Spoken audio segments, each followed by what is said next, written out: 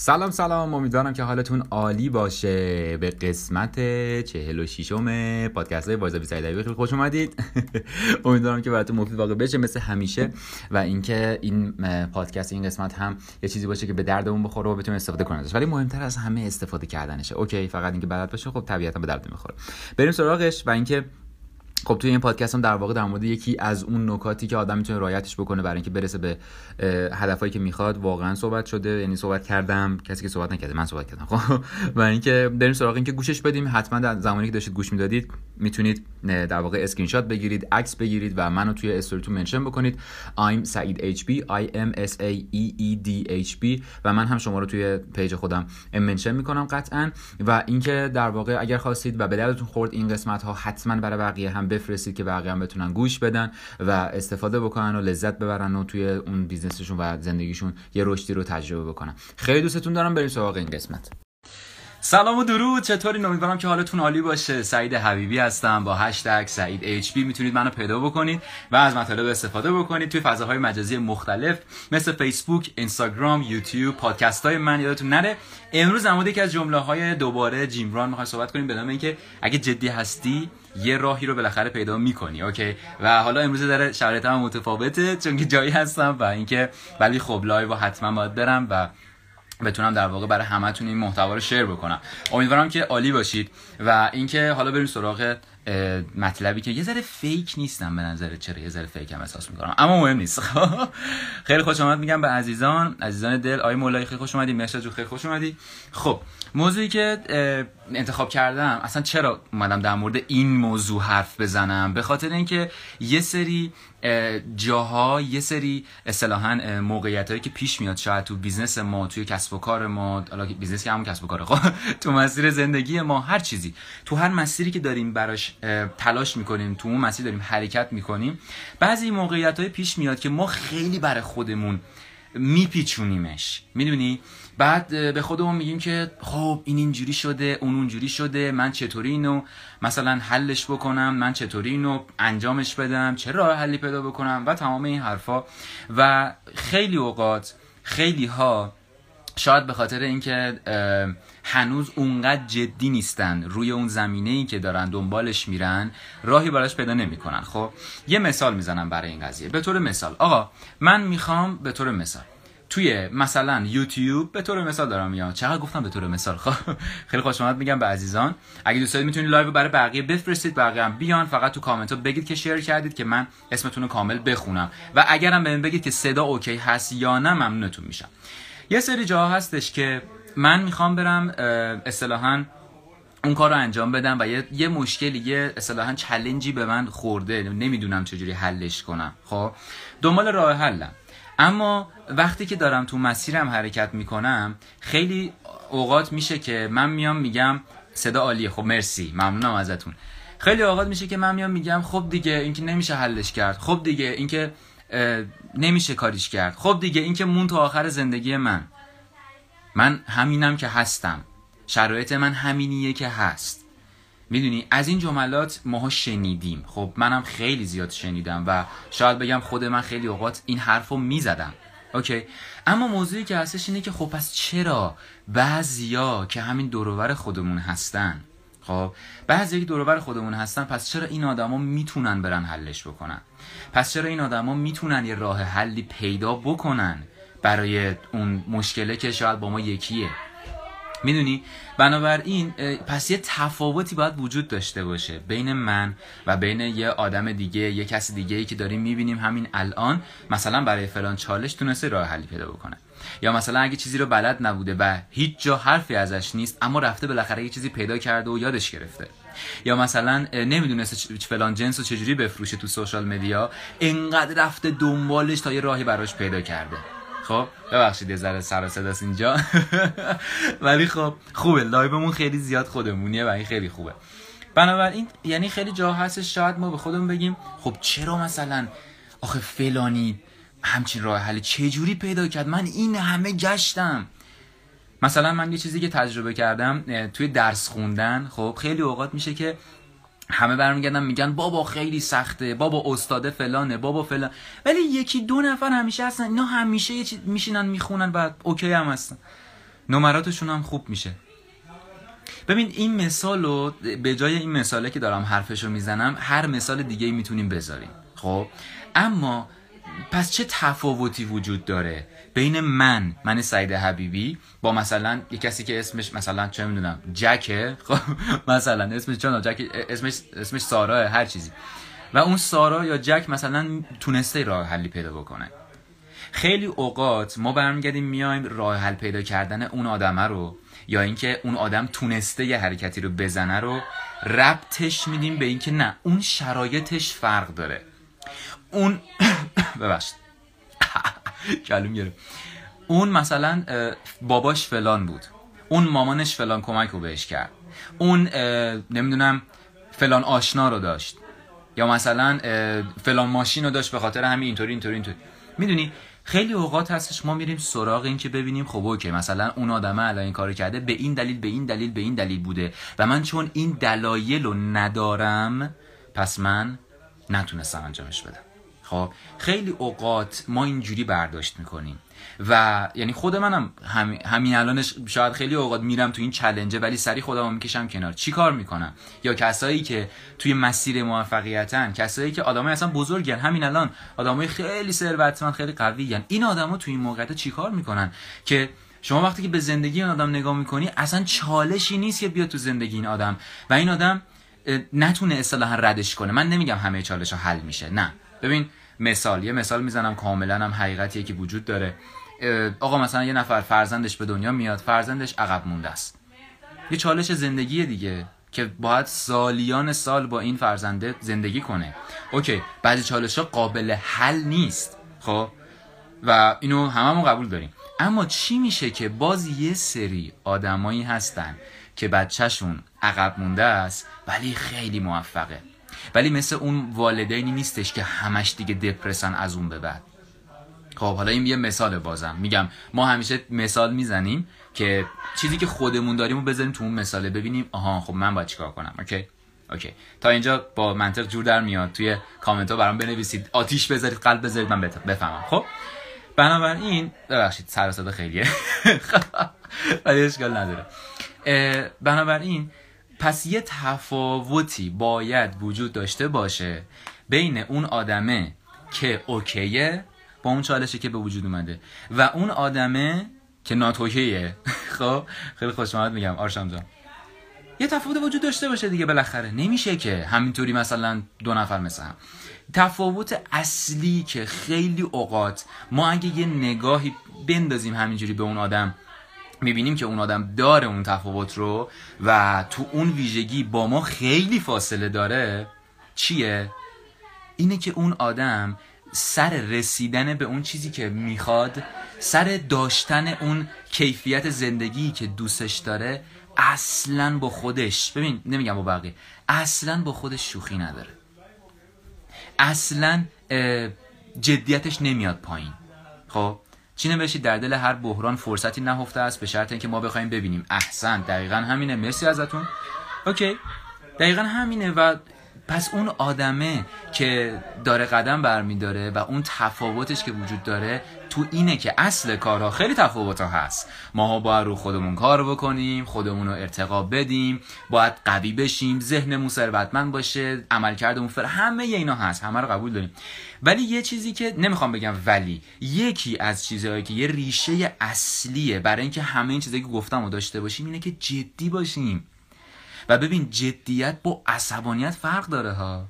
جدیت با این که من مثلا بزنم تو گوش همکارم فرق داره ها، خیلی فرق داره. آدمای جدی خیلی خیلی جدی وجود دارن که انقدر ارتباطاتشون خوبه همه عاشقشونن، ولی یه چیزی رو نمیتونی تو اون آدمو ببینی، این که از سر قولشون بیان پایین، این که از سر قولی که خودشون به خودشون دادن بیان پایین. این از همه مهمتره. خیلی خوش آمد میگم. خب اینا نمیتونی تو اون آدم ببینی. چرا؟ چون اگر مثلا آقا اون آدم پاشده رفته اصلا به دلیل مثلا یه مسافرت کاری پاشده رفته یه شهر دیگه و مثلا حالا باید کارشو بالاخره یه جوری انجام بده. ببین اون آدم چون که جدیه سر اینکه کارش انجام بشه، با تلفن، اینترنت، نمیدونم واتساپ، اینستاگرام، به هر طریقی که شده اون کاره رو رقم میزنه. ولی اون آدمی که جدی نیست اولین جمله‌ای که میگه چیه به نظر خودت؟ وقتی که ازش میپرسی چرا فلان کارو انجام ندی، میگه بابا من سفر بودم، به خدا واسه کارم رفته بودم سفر، نتونستم، شرایطم محدود بود، اصلا نمیتون. از این حرفا. درسته؟ خب چی نوشتید تو کامنت؟ جدیت یعنی اون زمان اون مهمترین کار دنیاست برای ما، هرچند کوچک. احسن، مرسی ازتون بابت این کامنت های خیلی قشنگ. اوکی، دقیقا همینطوره. و پس ببین اون آدم تفاوتش اینجاست که میگه ببین، حالا اصطلاح خودمونی و عامیانش، من سرم بره قولم نمیره، من سرم بره کارم نمیره. میدونی؟ پس تفاوت اینجا ایجاد میشه. و دقیقا مثل حالا همین کامنتی هم که نوشتید، تو اون نقطه هایی که یه کار کوچیکی وجود داره، یه چیزیه که شما میتونی خیلی ساده از کنارش بگذری، یعنی برگردی به خود بگی که بابا حالا اوکیه دیگه، حالا اینو مثلا 2 روز دیگه انجام میدیم، شما میتونی خیلی ساده ازش بگذری. اما اون آدمه که میبینی بعد 5 سال یهو زندگیش متحول شد، حالا چه مالیه، چه شرایط زندگیشه، چه محل زندگیش، اصلا فرقی نداره.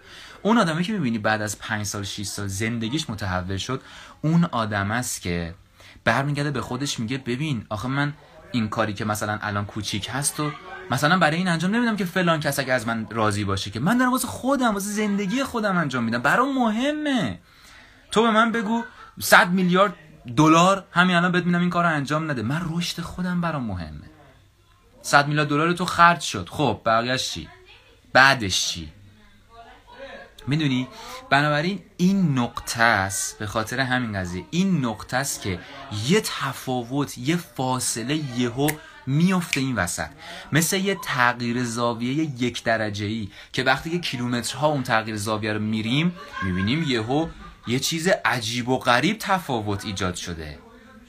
این تفاوت‌های 1 درجه‌ای همون کاراست که یه آدم موفق جدیش میگیره و یه راهی پیدا میکنه برای اینکه انجامش بده.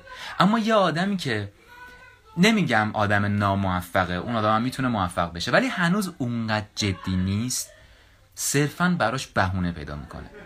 شاید این حرفا یه ذره کلیشه باشه، شاید یه ذره مثلا حالت دیگه عامیانه گرفته باشه، آره تو اگه جدی باشی راه پیدا میکنی، اگر جدی نباشی بهونه پیدا میکنی. از این حرفا خیلی داریم میشنویم، ولی من همیشه اینو میگم، اتفاقا یه لایو هم خیلی وقت پیش در موردش رفتم، تو پادکستام هم هست، که کلیشه برای کسیه که اون جمله رو انجام نمیده.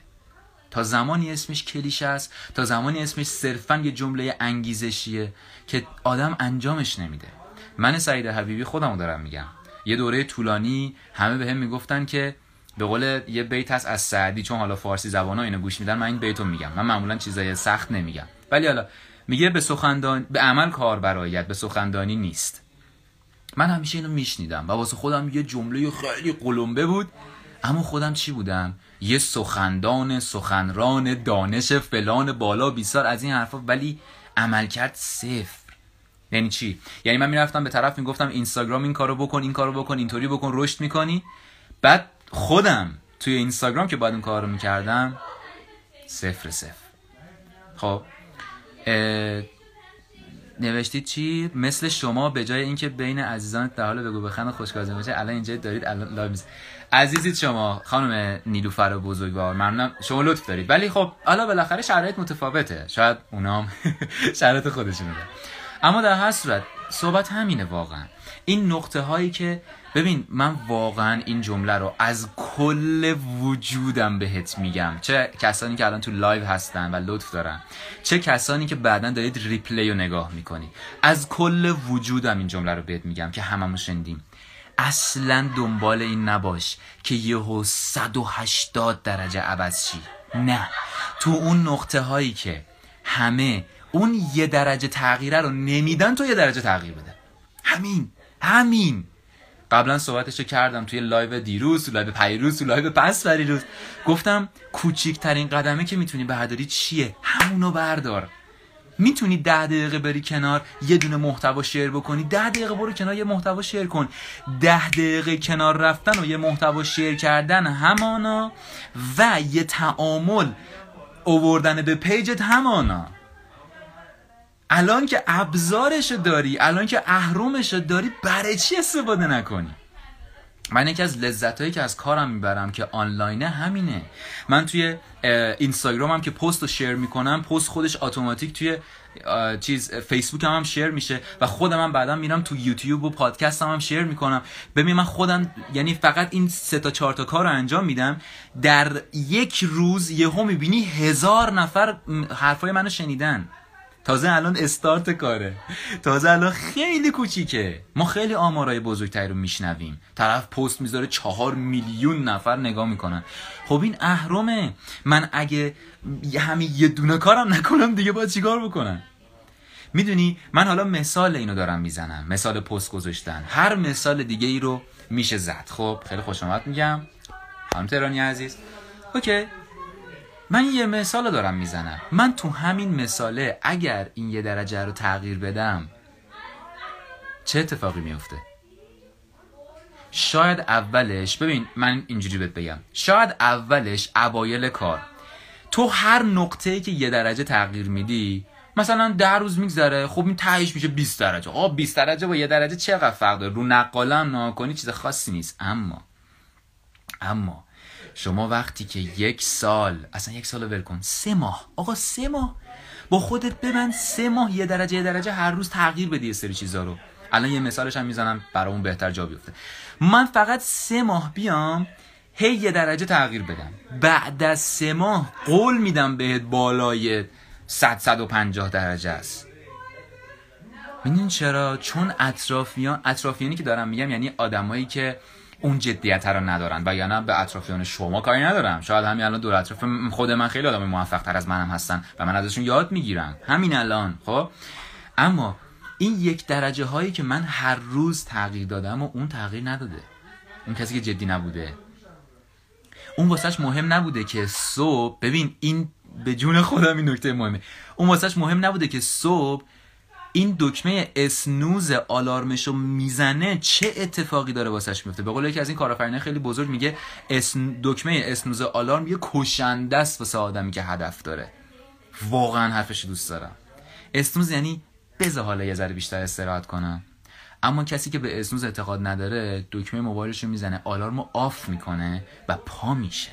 حتی اگه چشاش داره میترکه، حتی اگه مغزش سرش درد میکنه، میگه من پا میشم میرم یه آبی چیزی میخورم، یه آبی به صورتم میزنم خوب میشم، من مطمئنم خوب میشم، من کار دارم. میدونی این حرفا به خودش میزنه. خب و این 1 درجه چه اتفاقی رو توی طولانی مدت میتونه رقم بزنه. وگرنه خیلیا میان استارت میزنن، خیلیا میان تو مسیر و میخوان بترکونن و از این حرفا، اما کی میمونه؟ کی مداومت داره؟ اصلا آدم من به شخص خودم، من همین الانی که دارم تولید محتوا میکنم و لایو میذارم، پست میذارم، ریلز، استوری، یوتیوب، فلان بیسا، همه اینا رو که دارم میذارم، من اگر ادامه ندم، اگر مداومت نداشته باشم، استمرار رو واقعیش نکنم، صرفا کلمش رو بگم به همه، اگه واقعیش نکنم توی بیزنسم و تو زندگیم، به هیچ چی نمیرسم توی این مسیر. صرفا توی مسیر 4 تا دونه اسباب بازی میرسه دستم که همینجوری سرمو گرم کنه. 2 روزم باهاش بازی میکنم، میبینم چقدر مسخره است این اسباب بازیه و میشینم به این فکر میکنم که وای چقدر مسیر رو من نرفتم. میدونی چی نوشتیم؟ مهم اینه که شما دیگه اون آدم 3 ماه قبل نیستی و این یعنی حرکت. احسنت، مرسی ازتون، ممنونم. دقیقاً. خب آهسته و پیوسته. دقیقاً. خب موضوع اینه که من هر روز اون 1 درجه رو تغییر بدم. من هر روز اون نقطه‌ای که افراد عادی، کسایی که جدی نیستن، اون کارا رو نمی‌کنن، من بکنم. و مهم اینجاست، خواهش میکنم، شما قرار نیست از کسی جلو بزنی، شما قرار نیست به کسی برسی، شما قرار خودت رو رد کنی، شما قرار نسبت به خودت دیروز، این باز کلیشه است اما کی داره انجامش میده؟ یه سوال، میشه یه لحظه بری آدمای موفق رو ببینی چند نفرشون کل این کلیشه ها تو زندگیشون واقعیه؟ بهت قول میدم بالای 90-95% کل این کلیشه ها اصلا زندگیشونه، اصلا کلیشه ها رو از زندگی اونا برداشتن. گفتن آقا تو چجوری موفق شدی؟ گفتم من این کار کردم. گفتم آقا کلیشه بده بره، به همه بگو. میدونی؟ بنابراین من بدونم که آقا جدیت رو آیا دارم یا ندارم. اون نقطه‌ای که من به یه چالشی میخورم، من یه مشکلی دارم، یه چیزی مثل این، من آیا اون آدم هستم که بگم بابا من اومدم تو این مسیر میخوام برسم به اون چیزی که میخوام، حالا تو بگو این چالشه بذار سر رام، به جون خودم 5 سالم طول بکشه وای میسم ولی اوکیش میکنم. مسیر درست ها. اینا این پیش نیازا رو خودتون میدونید، از من بهتر میدونید و الانم نمیخوام صحبتشو بکنیم، قبلا صحبتش کردیم، بعداً صحبتشو میکنیم. الان فقط همین نقطهه که اگه چالش میاد من دارم میرم راه حل پیدا بکنم براش، یا اینکه بهونه پیدا کنم و بیام بیرون. کدومش؟ میدونی یه چیزی میگم و تمام. ببین جدیت یعنی این که زمانی که چالش هست من حال خودم رو به زور خوب کنم. جدیت یعنی این که زمانی که یه اتفاقی که میخوام هی نمیفته و من دارم واسش تلاش میکنم و میدونم میفته ولی نمیفته، من دپرس نشم. جدیت یعنی این که زمانی که همه یه درجه تغییر نمیدن من یه درجه تغییر بدم.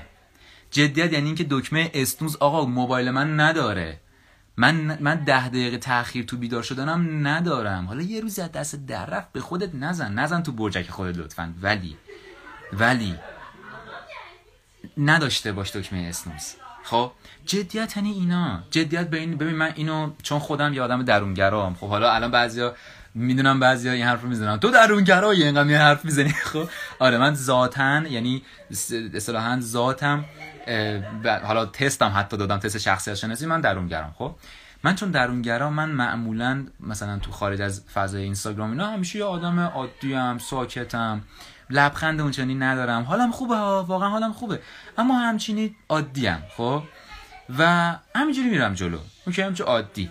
اما خیلی جاها شده من با خودم فکر میکردم آها من الان باید جدی باشم، پس عصبانی باش، اخ کن، به هیچ کس لبخند نزن، با همه جدی حرف بزن، برو پدرشو در بیار.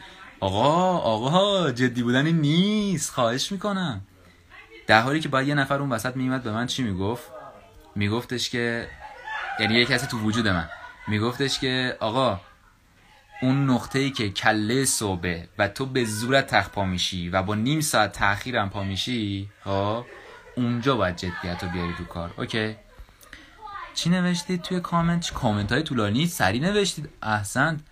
سلام های کجا و در میکنی میباشد میکنم، نمیدونم چی نوشتید حقیقتش، ولی خب ممنونم. خب متوجه نشدم کامنت، نه اگه میخواین بعداً بهم دایرکت بدید. اوکی پس اینم جمله آخر که بعضی اوقات جدی شدن و جدی بودن معناشو ما از دستمون در نره، بدونیم که جدی بودن یعنی اینکه اون نقطه هایی که خیلی کارا رو نمیکنن ما انجامش بدیم و رقمش بزنیم. قطع به یقین شما اگر سر اون چیزی که میخوای بهش برسی جدی باشی، ببین من نمیخوام زیاد خیلی عجیب و غریب حرف بزنم، ولی امکان نداره راهی پیدا نکنی برای یه چالش، واقعا امکان نداره. و حالا اگر درگیر چالشی، مشکلی، هر چیزی هستی، پیشنهاد میکنم یه لایو من گذاشتم نوشتم که تو دست به کار بشو، تو خودت پاشو، اونو حتما ببینید، چون تو از جیم ران چند تا دونه جمله گفتم که برای این قضیه خیلی مفیده. مرسی ازتون که با من همراهید. حتما اگر دوست داشتید و به دردتون خود این لایو برای بقیه بفرستید و اینکه حتما با هم کانکت باشیم. اگر منو هنوز فالو نکردید، منو فالو ندارید، حتما دکمه فالو رو بزنید، چون که من هر روز محتواهای زیادی رو شیر میکنم و امیدوارم که اینا به دلتون بخوره، چون من خودم به شخصه یک کسی بودم 2 سال پیش 3 سال پیش که نیاز داشتم به این محتواها. خب نیاز داشتم به این محتواها و به این اطلاعات و الان میدونم آدم‌های مثل من توی دنیا خیلی زیادن. بنابراین با هم شیر کنیم این محتواها رو تا به دست همه برسه و با هم بتونیم یه آگاهی رسانی خیلی بزرگ انجام بدیم. میدونم این اتفاقو میتونیم رقم بزنیم. همین الان محتواهای پیج من و پیج های من هر روز داره توی مثبت 10 تا کشور پلی میشه و این فوق العاده است. من چیزی که دوستش داشتم داره رقم میخوره و میخوایم که بیشتر و بیشترش بکنیم. خیلی دوستتون دارم. راه خدا بتونم عزیزید. ممنونم از اینکه کامنت های خیلی خوبی گذاشتین. مرسی که هستید و حمایت میکنید. درود بهتون. فعلا خدا نگهدار.